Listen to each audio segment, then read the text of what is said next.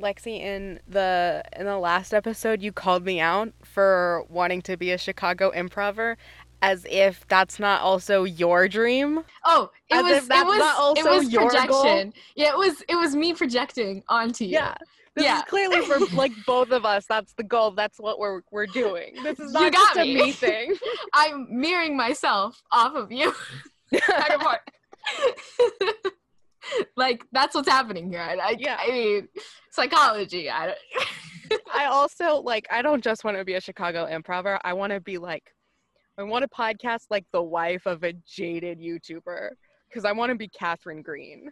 Okay, that makes sense. I want to be the goal for you. Green, the best of the Green brothers, Catherine Green. Yeah, the best Green brother there is out there. So that's true. I mean, Sarah is great too, but like Catherine is the best of the Green brothers. The best there is. Is that Hank's wife? Catherine is Hank's wife, yeah, and then Sarah is John's wife. Which one has kids? Hank? They both do. I thought it was only one of them. Hank has a son. He's almost 4 now. Hank has a son who's almost 4, and then John has a son and a daughter. The daughter is 6. You know way too much of their life. 10. You're a little stan. I am a stan. You're just a little stan. Well, because I've been following them since like 2012. Like, I remember when this child was born. That's true. That's kind of how I feel about Rhett and Link. Mm-hmm. I kind of like know their whole life by proxy. Like, I remember their kids being born, but I don't know them. Like, see, I kind of feel that way with like the Duggar family, but it's also that like my friends and I were just obsessed with the Duggars in like 2000. No, exactly. Also, like, I met John and Hank. They signed my copy of Paper Towns when I was at VidCon. Mm-hmm. Oh, once you get like an autograph, you know that person. Like Cara Cooney with her autographing my like I think it was the woman's book, not the like specific. Not the Hatshepsut one? Yeah. It was one, it was like the women who changed the world or something. Mm-hmm. And she put like my name in hieroglyphs.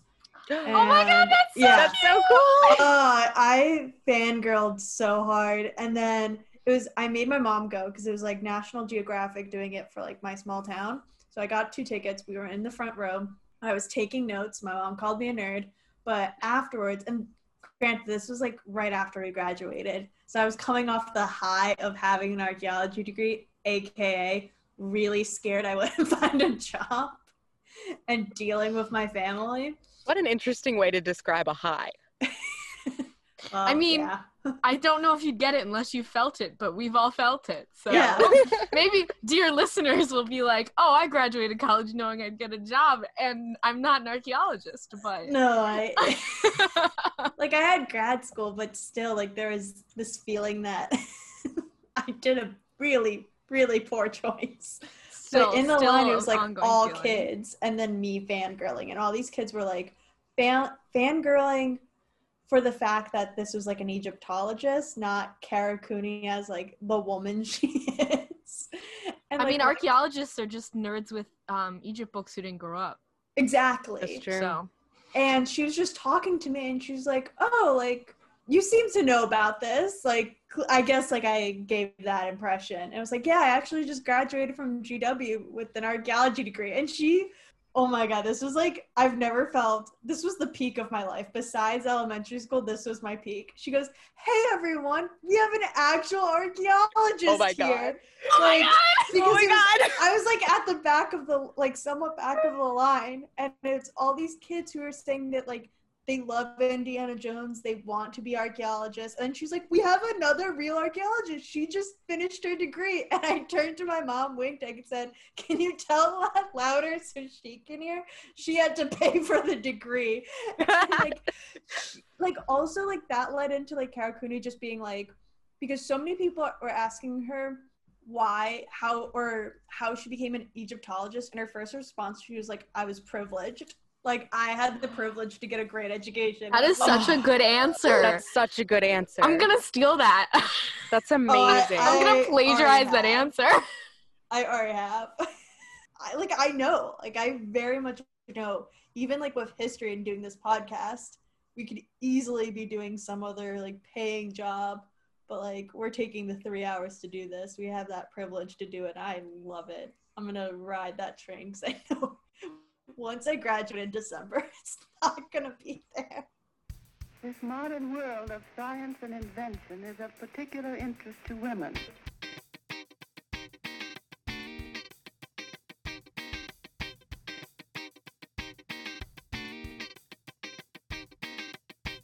Hello and welcome to Lady History, the good, the bad, and the ugly ladies you missed in history class. I am virtually here with Lexi. Lexi, do you remember the last time you dined in at a restaurant? Oh, goodness. With you, I think. Yeah. 6 months ago? It was March 9th, 2020, and it was all three of us at Tonic. That's right. That third person is also in this Zoom meeting. Of course, Haley is here too. Haley, do you remember what you ordered at that meal? We definitely split some tots because I made you, and then I got the Zazzy mac and cheese.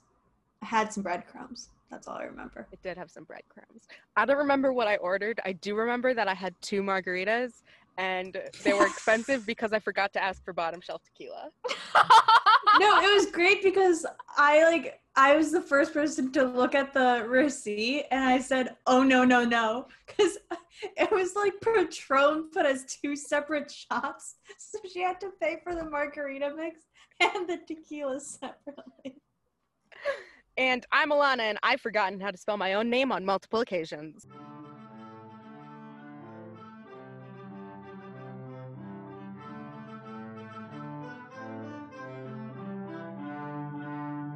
I am terrified of birds. It's not a good thing. So if you lived on a pirate ship. I couldn't. Okay. So if you lived on a pirate ship, you couldn't live on a pirate ship. But if you did, the bird would be the worst part. Yeah. But you know who knows how to take care of birds? Who? Pirates. That's probably not true. They probably treated them like real poopy. But honestly, I don't even know if that is that myth true? I was about to ask that. Do pirates have parrots? My pirate did definitely not have a parrot. There was no mention of a parrot. No mention of a parrot for me either. That was What if my whole literally life on is one a of my lie? questions. Yeah. Wait, what if my whole life is a lie? Because fun fact about me, I have a parrot named Sergeant and a Portuguese water dog named Captain, and my whole life is based around the nauticalness. And you can't see, but in this room I have these paddles, which is like a form of sorority art. Long story, we won't get into it. And they all have nautical themed paintings of my pets. And if parrots and pirates don't really go together, I'm stressed. So, okay, I have a theory on, why this is, a theme.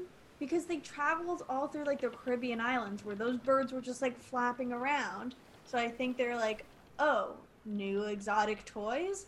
Swell. So, they saw them and maybe, obviously took some back because, so many pirates just, took things from where they, landed and just, That's took true. over other ships. That's So true. that's where I think it came from. Because nowhere in my research, because I talk about 1-2 pirates in mine, and doing other research with pirates in general, nowhere where I was there was a parrot named Coconut on the ship. We love Coconut. Well, they might have taken them and sold them. That Not that's kept them. yeah. That seems more piratey to me. Yeah, it's true. In my personal pirate opinion. I also used to think Christopher Columbus was a pirate, but that's a whole I mean- story. It's close enough. I mean, Yeah. I mean, Maybe Small Haley was onto something, but I definitely remember thinking explorers were pirates at some point. A wire was crossed in my education. I think Small Haley was onto something. maybe. Yeah. That crossed wire put you onto something. There are so many moments of me remembering my childhood where I came up with something that was inherently wrong, but now looking back on it, I was nah, I was a fucking genius. I knew my stuff. Are But you I'm- ready, ladies? Yes. Oh, I the wasn't answer, allowed to watch SpongeBob as a kid. the and answer that's a was personality aye, aye, trait. Captain, and Oh. neither of you got it. I Let's wasn't try it. allowed to watch Okay, SpongeBob let's as a just kid. try it one more time. Are you ready, ladies? I don't know. Okay, well, anyway. I will be talking about Cheng Shi, whose name I'm trying very hard to say correctly, but I may be messing up. I actually called upon my former roommate, who is my lifelong friend, who she is Chinese. So I asked her, how do you say this? And she sent me a recording of how it's said, but it was one of those recordings you can only listen to one time, and then it goes away forever. So my best interpretation is Chengxi, but it's actually spelled Ching, which shows you how complicated Chinese language is. But technically the pronunciation I got from a person who speaks Cantonese is Chengxi. So do with that what you will. I do speak Korean, which is completely unrelated and in no way useful in this situation. Cantonese is not in my wheelhouse. No, I don't speak Asian. Thank you. Okay. So I actually picked her because when I asked my brother, one of his like side dreams is to become a filmmaker, but he doesn't really want to do it because someone in the family has to make money with their career choice.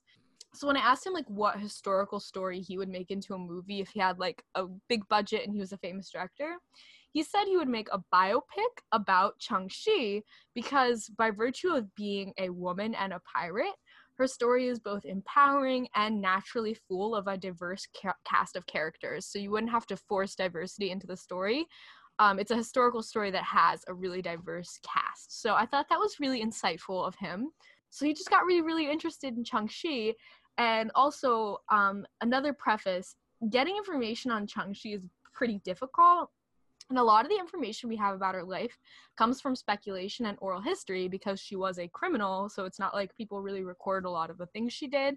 And she was a woman. So it's not like in China at the time she was alive, people really cared what women were doing, unfortunately. So I will do my best to rely on like recorded oral traditions and some primary text sources, not like speculation in this description. But inherently by virtue of her story, there is a little stuff that's like open to interpretation up in the air. Do with that what you will.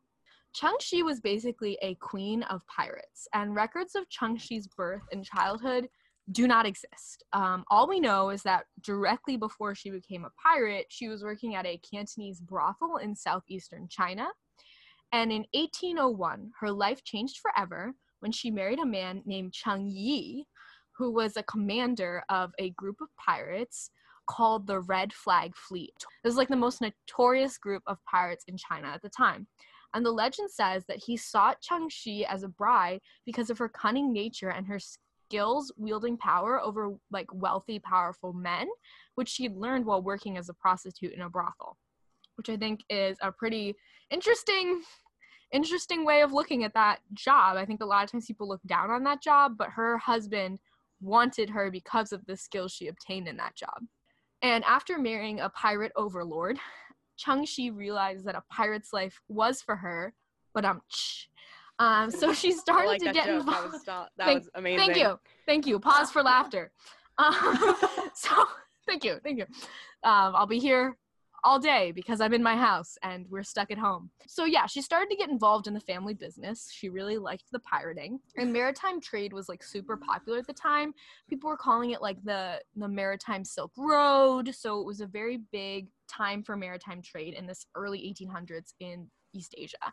And so it was really common for pirate families to span generations. So like a grandfather, father, and son, or like, you know, a mother and son would have many pirates that they rule over together.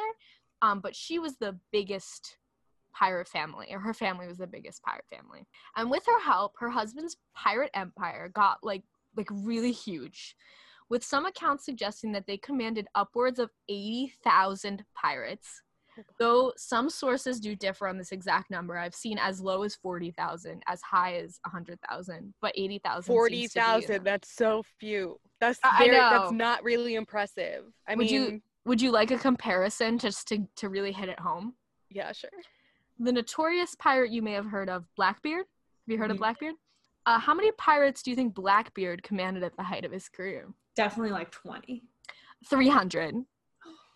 So just like for scale, for comparison, Chengxi had a lot of pirates. And in 1807, her husband suddenly and unexpectedly died. One written record suggests that he was murdered. Another one says that he had an STD. So we're not totally sure which one. But he died and he had no blood heir. The two of them had not had a child yet. But he did have an adoptive son who was also his lover, which at first I was like, wait, that's really weird. But apparently in this era in Chinese history, if you wanted to like give power to someone to like take over your family business, you would adopt them legally as your child, even if they were an adult. So he had this male lover who he wanted to give the business to, so he adopted the male lover as a son. But basically, everyone's assuming that this guy, this adopted son, is going to take over the family business and he will become the pirate emperor, if you will. But at this point, Changxi is like not ready to give up her power. She is in control. She's in charge. She wants to stay in charge of all the pirates. So she decides to take up her favorite old method of getting what she wants, seduction. And she starts hooking up with her husband's son lover and then marries him. So through her skills of manipulation and seduction, she maintains her position as a leader of this massive pirate brigade.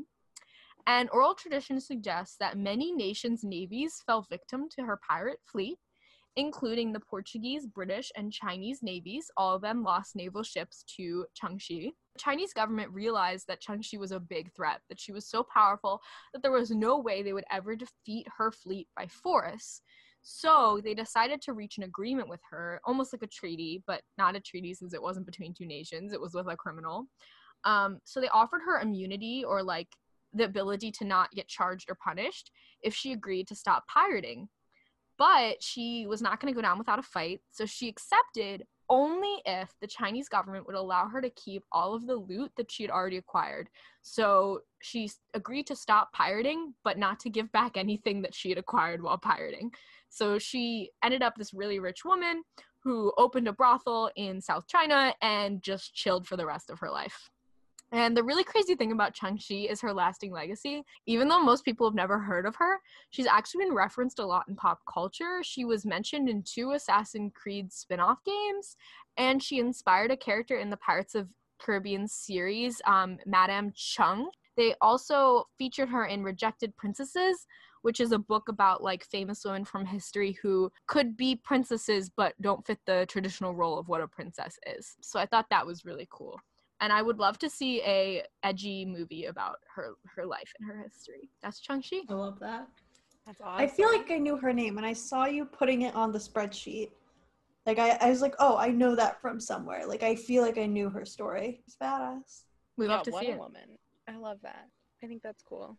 All right, so how I did Amelia Earhart last week, we don't know what happened with her death.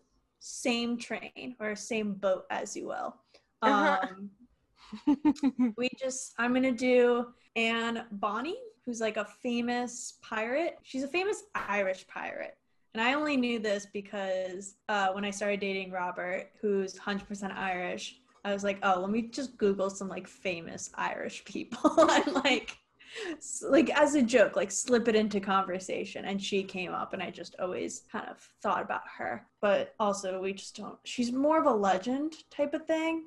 Like for some parts of this story, there are parts where I was like, this doesn't seem real, and other parts where it's like, this is fact. I also have a great pirate joke if I could tinkle your taste buds with. Go for it. What does a dyslexic pirate say? Right. They don't know. I see what you were trying to do. Thank you. What do they say? Arg. No, wait, I wrote it wrong. It's gra. Okay, so I'm a little dyslexic to begin with. I have some trouble reading, and I just effed my own joke. It's gra. I was like on it's one of those jokes that you have in your brain. I saw it on like a t-shirt when I was in like Florida years and years back, and it's always been in my brain for that one. All right, so let's get hooked for this golden age of piracy. And she was born and like raised in Ireland, and we're going to talk about Ireland a little, but she was more active in the Caribbean. And I couldn't find, Lexi, what you were talking about with your gal about kind of inspiring some pirates in the Pirates of the Caribbean franchise. She's known as like a pirate well known in the active pirate Caribbean circle, but I couldn't find of her influence in like modern. Maybe I just like wasn't looking in the right places. Maybe it was just like her name, but she was born like the late 1600s, and we're already off to a rocky start with her story because she was born to an attorney, William Cormac, who had an affair with the family maid, Mary Brennan. Because of this whole affair, William's wife left him. So like immediately there's just some family struggle. Mary gave birth to Anne, and it was kind of like a weird situation where William acknowledged Anne as his daughter, but in a secretive sort of sense. Like Mary and Anne lived removed from the family. William would visit and he became fond of her, but also didn't want her to be like, here's my daughter, and like out in society as his daughter. So to avoid any scandal, he was like, aha, I'm going to dress Anne up as a boy and introduce her as like the child of a relative. All my friends in the town, like my attorney friends, won't know she's my child. And also they'll think she's a boy, but she's like still a relative of mine. Like that's why we look so similar. So already that's just opening up a whole can of worms with identity and just family issues. Lexi's giving me a face. Yeah, no, it's a lot. And this is great. For one of the sources, quote, when Anne's true gender and parentage were discovered, William and Mary were like, okay, we can't be in Ireland anymore. Like, let's peace. And I believe they're in like the town of like County Cork. Robert informed me is not where he's from. He's from Limerick, and got real mad that I confused the two. But besides, we peaced from Ireland. And now our story is going to Charleston, South Carolina, or what is now Charleston, South Carolina. It was like known as the Carolinas area. And Mary died somewhat soon after in 1711. Anne was going through her angsty teen years. Instead of listening to that good emo music, she turned into, quote, a fierce and courageous temper. Me too. But like, hold up, because I don't think you like murdered people. Like she That's true. kind of like started murdering people. I was gonna be like, you don't know that, but also I shouldn't implicate myself for murder on a podcast. I did not kill anybody. No. So like she reportedly murdered what the many articles and sources called a servant girl with a case knife, which I'm not 100% sure what a case knife is. I tried Googling it, but all the knives looked different to me. And beating, this is kind of like, honestly, this part I don't have so much problem with, and beating half to death a dude who tried to rape her. So like that was self-defense. Like I don't know why that's being slipped in as like good criminal Amazing. rap sheet. She had to defend herself. I guess she got that power of, ooh, I can do some damage. I can defend myself, because she later turned into a pirate. But we're not there yet. We're at the part where William is just not a fan of how his daughter is acting. It was more not out of sense of protecting her, but more protecting his reputation, because along with this fierce and courageous temper, there are rumors of her sleeping around with the fishermen and like the other quote unquote drunks in the different bars and taverns that they had that she would just go to. And he said it was like bad for business. And he's not an attorney anymore. He owns a plantation. Couldn't find out like what the plantation was, where it was, blah, blah, blah. But that's not important. We're here for Anne. And Anne married a small-time pirate, which honestly is like a fancy name for poor sailor in this area, named James Bonney. Honestly, I couldn't like figure out whether he was a pirate already or like a small-time pirate or a sailor, because like from all the sources I read that mentioned him, like he's real small potatoes in her life story. He was on a boat, loved the fish, maybe had a pirate friend, a bird, a parrot, but he's definitely the source of her leading into the piracy gang. Her father disapproved of James immediately and basically disowned her in the sense of like kicking her out of the house, and was just like, no, like if you're gonna live like this, I'm not helping you. Trying to instill that fatherly sense. This is another great quote from the National Park Service. The literal sentence after this like whole kicking out situation: Anne may have burned her father's plantation in retaliation, parentheses, she was known for her temper. This is where I tried to like Google the plantation and everything, and I couldn't find anything concrete of like this plantation and this burning. But like she could have burned down her father's plantation. Maybe that's being why like, you can't find anything about it, because it burned down. Honestly, good point. So sometime between 1714 and 1718, Anne and James move around like the Bahamas area. And at this, maybe it's still called this, but at the time it was known as like the Republic of Pirates. So it's like the collection of the Bahama Islands, and you just sail around it. And it was like the sanctuary for English pirates. So it's kind of under English law, but really it's small defenseless islands with more pirate ships that you could take over. And they kind of like live, like I couldn't find out like what, I think it was like Nassau, but that's like the modern name for the Bahama Island. But I couldn't find out like exactly where they landed or if they just landed a cluster of islands. But they kind of just like lived in that area.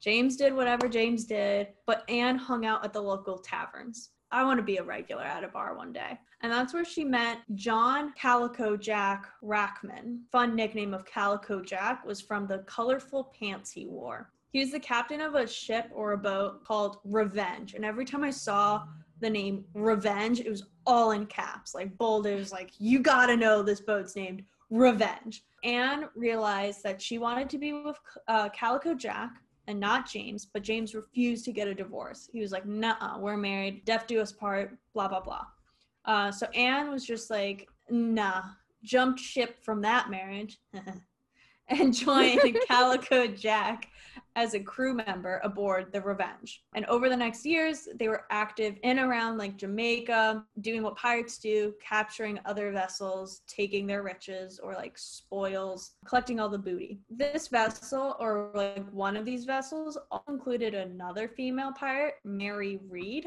and she basically infiltrated the pirate ships, infiltrated the ranks of the pirate ships by dressing as a man. I don't know if like they had like this, I imagined Annie like walking on the ship, bumping into Mary being like, no, you're a woman dressed up as a man. I know this. And then Mary being like, whoa, you're a woman too? No way. Like having some sort of like face-to-face, heart-to-heart, because they became like best friends. Were they gal pals? Were they best friends? Roommates? Were they roommates? Were they gal pals? I don't know. They were definitely gal pals, and they definitely got into some mischief together, i.e. in October of 1720-ish. Calico Jack and his crew were captured by a ship called King's Ship. And it was like under the commission or like under the government of like Jamaica. So a pirate hunter, Jonathan Barnett, was kind of like, you guys are coming for me. You pirates. That's a big no-no. So during this capture, most of the men were just like hiding at the bottom of the ship in the barracks or something. And it was Anne and Mary who were like kicking butt on the top deck.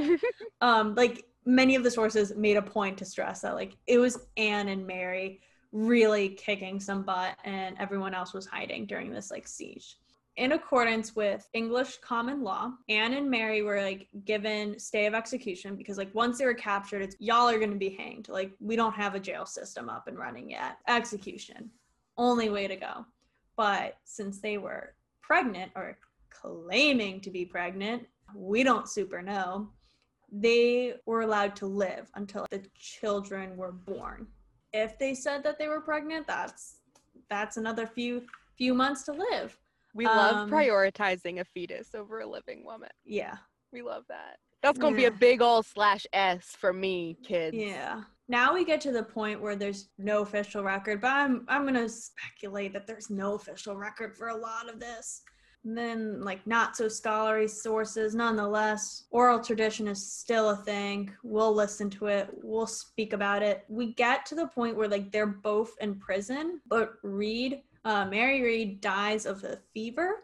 So, like, she doesn't last to, like, give birth, somehow get out of it saying, oh, there was a fetus inside me. I don't know why this fetus isn't growing. And for Anne, at least, some people say that she just, like, died in prison and like eventually was like hanged. Others say that she escaped from prison and went on to just be a pirate again. She was master of disguise. She loved doing what she wanted to do, I guess.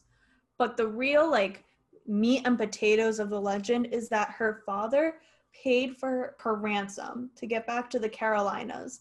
And so after she gave birth, which she was actually pregnant to Calico Jack's child, like they never mentioned Calico Jack, and I'm assuming since he was a dude, he was just executed because like he couldn't give birth to a child. So he died, and she basically was like, I'm gonna move on. I have this child. I'm in the Carolinas again, and met another guy named Joseph, and they had like 10 kids. Raised those 10 kids, and she died like a respectable woman at age 88. And that's like literally where it leaves off. Went back to the Carolinas, her dad paid ransom, and there's more about like the dad paying ransom than any of the other accounts. Wow. That's our pirate Anne. So I told some of my internet friends about this theme. It didn't say who we were doing because that's spoilers.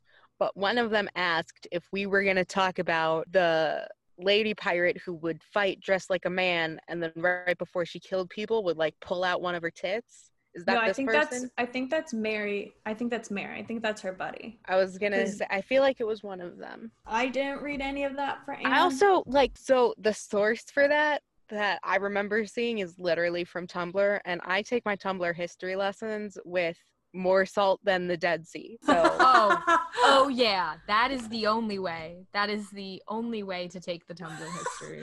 More salt than that. That's awesome. Oh, I want that on a t-shirt.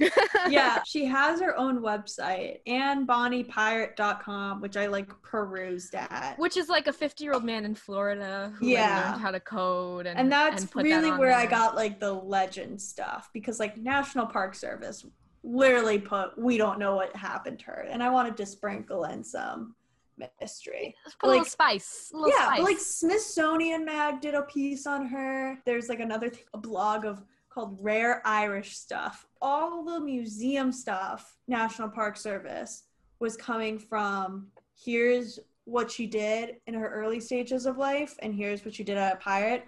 All the blogs were like the legend of her death. All right, Alana. Okay. My turn. I'm so excited for this. I'm so glad that like it wasn't my idea to do this 1 second. Like someone else was like, can we do Pirates second? I was like, I was going to ask to do Pirates second. Okay. So I'm also talking about an Irish pirate, but like 150 years before Anne Bonny. I'm talking about Gráinne Ní Moilla, or Grace O'Malley. Shout out to Susan Johnston for that pronunciation help. Love her, miss her. Dr. Johnston, I hope you're listening, and I miss you, and stay safe. Anyway, Gráinne is born circa 1530 CE-ish, somewhere near, some sources say Clare Island, some say Achill Island.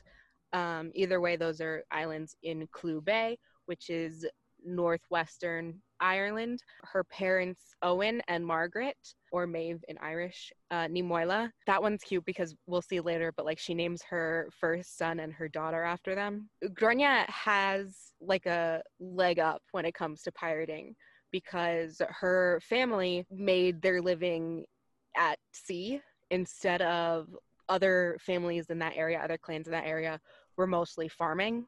So already she's on the water. There is a legend, a lot of her stuff is legend, but there is a legend that as a child, she wanted to go travel, or maybe it was a trading expedition to Spain with her father, but her father was like, no, your hair is going to get tangled in the ropes. You can't come with us. So she cut off all of her hair. And this is how she gets the nickname Gráinne Mhoill. And Mhoill means the bald, or like it means short hair or bald. And she's like so cool and so badass that she does have an older half brother named Donal, but Gráinne inherits her father's land and his title instead of the brother. I am trying to do the Irish names just because I feel like that's more. Look, you're so ahead of me. I asked Robert. I should have asked Susan Johnston. You should have asked Susan Johnston. So low-key, Lex, you can decide whether or not to keep this in, is I wanted to ask Johnston because I wanted to like low-key find a way to tell her we were doing a podcast without being like, we're doing a podcast. So I wanted to ask for help so I wasn't just like bragging. See, I thought living like with a person from Ireland, like 100% Irish, would be helpful. not that I much. love Susan Johnston. She's worked in Ireland for like years and years and years, and she never adopts an Irish accent by accident, except when she says the word Ireland. I don't know if you guys have noticed this. I noticed that. I love her. She She's says Ireland with such an a Irish gem. accent. It's the best thing in the world. Anyway, so she is 15 or 16-ish, gets married to a man named Donal O'Flaherty in 1546. They have 3 children, Owen, Maeve, and it's anglicized to Murrow, but it's like Murchai, which sounds like a Hebrew name to me. Seemingly part of her dowry was 3 galleys and 20 ships. And the reason that that's probably part of her dowry is based on Irish law. She would get them back at a dissolution of the marriage, which we'll get to, why the marriage was dissolved. So the fact that like she was able to keep them after the marriage ended makes it seem like maybe like they came with her into this marriage and so they were part of the dowry. Poor Mr. O'Flaherty was hot-tempered and feuding with the neighboring clans just for S's and G's, shits and grins, just cause. And in 1564, he is mortally wounded in a territorial skirmish, and Grania takes back his castle. Another legend says that it was originally known as Cox Castle and became later known as Hen's Castle because she took it back, which is fun. So that is why the marriage dissolved, because he died. 3 years after he died in 1564. She gets remarried to someone named Richard Burke in 1567. He's known as Richard Naiaran, which means iron. So his nickname is Iron Dick. Multiple of my sources called him that, which is fun. They just called him like Iron Dick Burke, and I was like, okay, I guess this is happening. Supposedly she divorced him in 1568. He came home from something and his clothes and his stuff was packed outside their room, and she was like, we're not married anymore. But Ireland, I don't know if you knew this. Remember how last episode I was like, Russia is cold? Ireland is Catholic. So a divorce was not going to fly. So it was either like he pissed her off and she was like, you're going to sleep on the couch for whatever. Or like they just kept pretending, but they weren't friends or actually in love. And they just kept pretending to be married. He died in 1583 of natural causes. Grania, who had taken a break from being a pirate and a rebel, which we'll get to in a sec, goes back to that, having like being a single woman again. So here are some of her piratey things. Her ships were not great for open ocean. So her piracy, or the way that she was being a pirate, was short distance raids from her little stronghold in Northwest Ireland. And they would like levy tolls on passing ships, and if they didn't pay, bad things would happen. An English lord once referred to her as the nurse of all rebellions in this province for 40 years. She gave birth to her youngest son and her only child with Iron Dick, whose name is Theobald or Tibbet or Tiboid, on a ship on the way back from something. And the next day, they were attacked by Algerian pirates. The legend around it says that they attacked within an hour. And so she just wrapped up this child and put it down and was like, okay, we're going to go kill these Algerian pirates now. There's also a legend of her at Howth Castle, which is in Dublin. The story goes that she was denied entrance because the family was at dinner. She thought this was super rude. So she kidnapped the grandson of the Earl and returns him in exchange for the promise that the family would always have an open chair for her at their dinner table. She's like Irish Elijah. There's an empty seat for her always. Between husbands, she took a lover, Hugh de Lacy, and they were like pirating it up together, and he was killed like by some people they were raiding. And so Grania got revenge on the castle called Duna Castle, and she gets the nickname. She's got all these nicknames, but this one I think is my favorite. It's Dark Lady of Duna, which I'm a big fan of. I really like that one. She has this like arch nemesis. Professor Johnston, Dr. Johnston, called Elizabeth I Grania's number one enemy, which kind of, but I think this guy is her number one arch enemy. Richard Bingham, who is a lord in her county. In County Mayo is the English lord, because England is like encroaching upon Ireland, which is a long-running thing throughout history. This lord, who was being basically like the English governor in Ireland, captured her and almost hung her. But Gronya's son-in-law, whose name is also Richard Burke, and I'm not sure how that happened. This is a different Richard Burke, though, because his nickname is Devil's Hook. But he intervened and saved her from the gallows. And at one point she got home from, she's been like doing this, not quite a Cold War, because it definitely got hot at some times. She's been doing this like butting heads with Richard Bingham, and her son, Murchai, or Murray, or Murrow, or whatever, had sided with Bingham. So Grania destroyed his land and burnt his castle down. Motherly love, man. So we are going to now talk about Grania and Elizabeth I, who met for the first time in 1593. So Elizabeth is concerned about Ireland. Her father, Henry VIII, was the first person to call himself King of Ireland, or like in a while, was the first King of England to call himself King of Ireland as well. So there's some like tension between their families. So Ireland is still Catholic, even though famously at this point, England has not been Catholic, and it's got all these green pastures. Like they could very easily rise up against her. And they have this relationship with Spain, and Spain and England are not friends. But Grania has a problem as well. Her lands have been taken by Richard Bingham. Her oldest son, Owen, was killed. And Tibbet, that one, her youngest son, was captured by Bingham. And so Grania petitions for an audience to plead her case. And she's granted it. This meeting does not go great. Grania refuses to bow. A lot of this is legend. Refuses to bow because she's also a queen, and so queens shouldn't bow to other queens. Supposedly, she brought a dagger into their meeting, but it was confiscated. The meeting was supposedly conducted in Latin because it was, quote, the only language they shared. I don't think it was the only language they shared, because Grania petitioned in English, and is like a noble Irish woman, and probably also spoke English, probably spoke some Spanish. I think she spoke both English and Irish perfectly well. But I love the idea that she goes to Elizabeth and is like, we're not going to conduct this in your language, because Elizabeth probably didn't speak that much Irish. She was like, I could do this, but I'm going to put you out. I am the underdog here. I am asking for help, but we're going to do this on my terms. When you say Irish, are you saying Gaelic, or is this like another? I'm thinking of like. It's Irish Gaelic. Okay. I'm thinking of Johnston's Celts class, where she had the whole Irish specific Celtic like Irish language Irish Gaelic. map. Uh-huh. Okay, cool. So supposedly at one point, Grania sneezed, and one of Elizabeth's ladies in waiting gave her a handkerchief. And so Grania blew her nose, and then she threw the handkerchief in the fire, to a scandalized response. People were like, this is a very expensive and beautiful gift, and you should have kept it. And Grania says, no, in Ireland, that's a dirty freaking rag, and we should dispose of it. So that's another one of these things that I'm like, I really don't like. I think it's rude to like call out other cultures on being gross, but like, she just called your culture gross. Like, what a badass.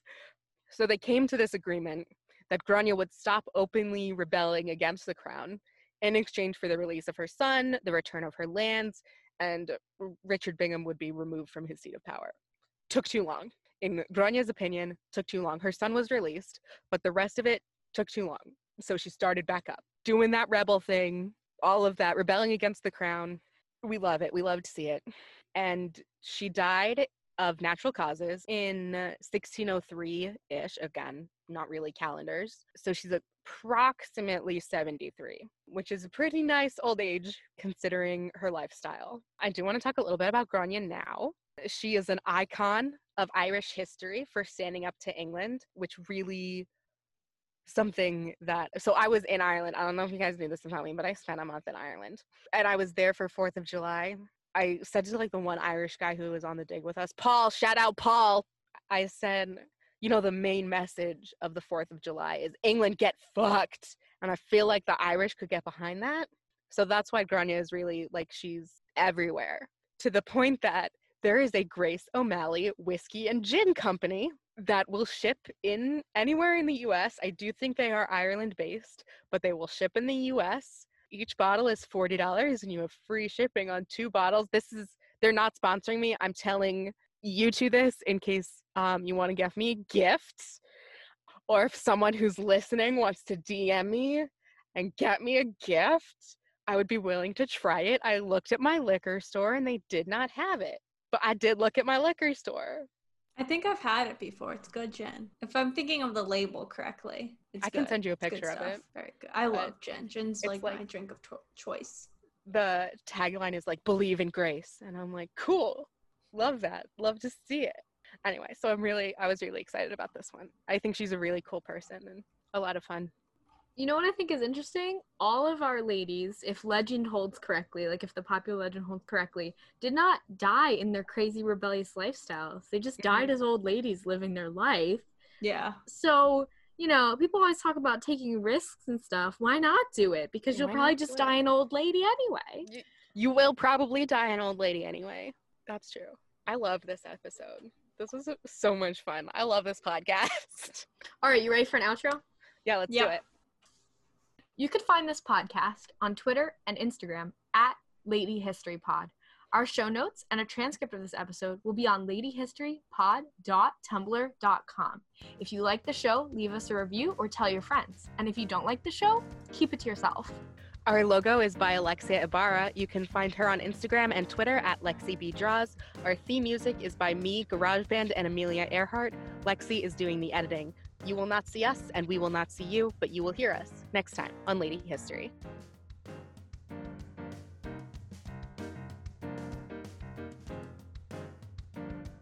Next week on Lady History, we're going to be talking about women of legend.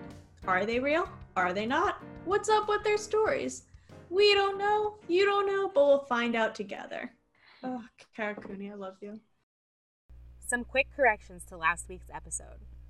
Ginger Rogers was Fred Astaire's dance partner, not Grace Kelly. Also, my mom was the one who was almost 8 when they were stopped at the airport in Israel. My uncle was 5.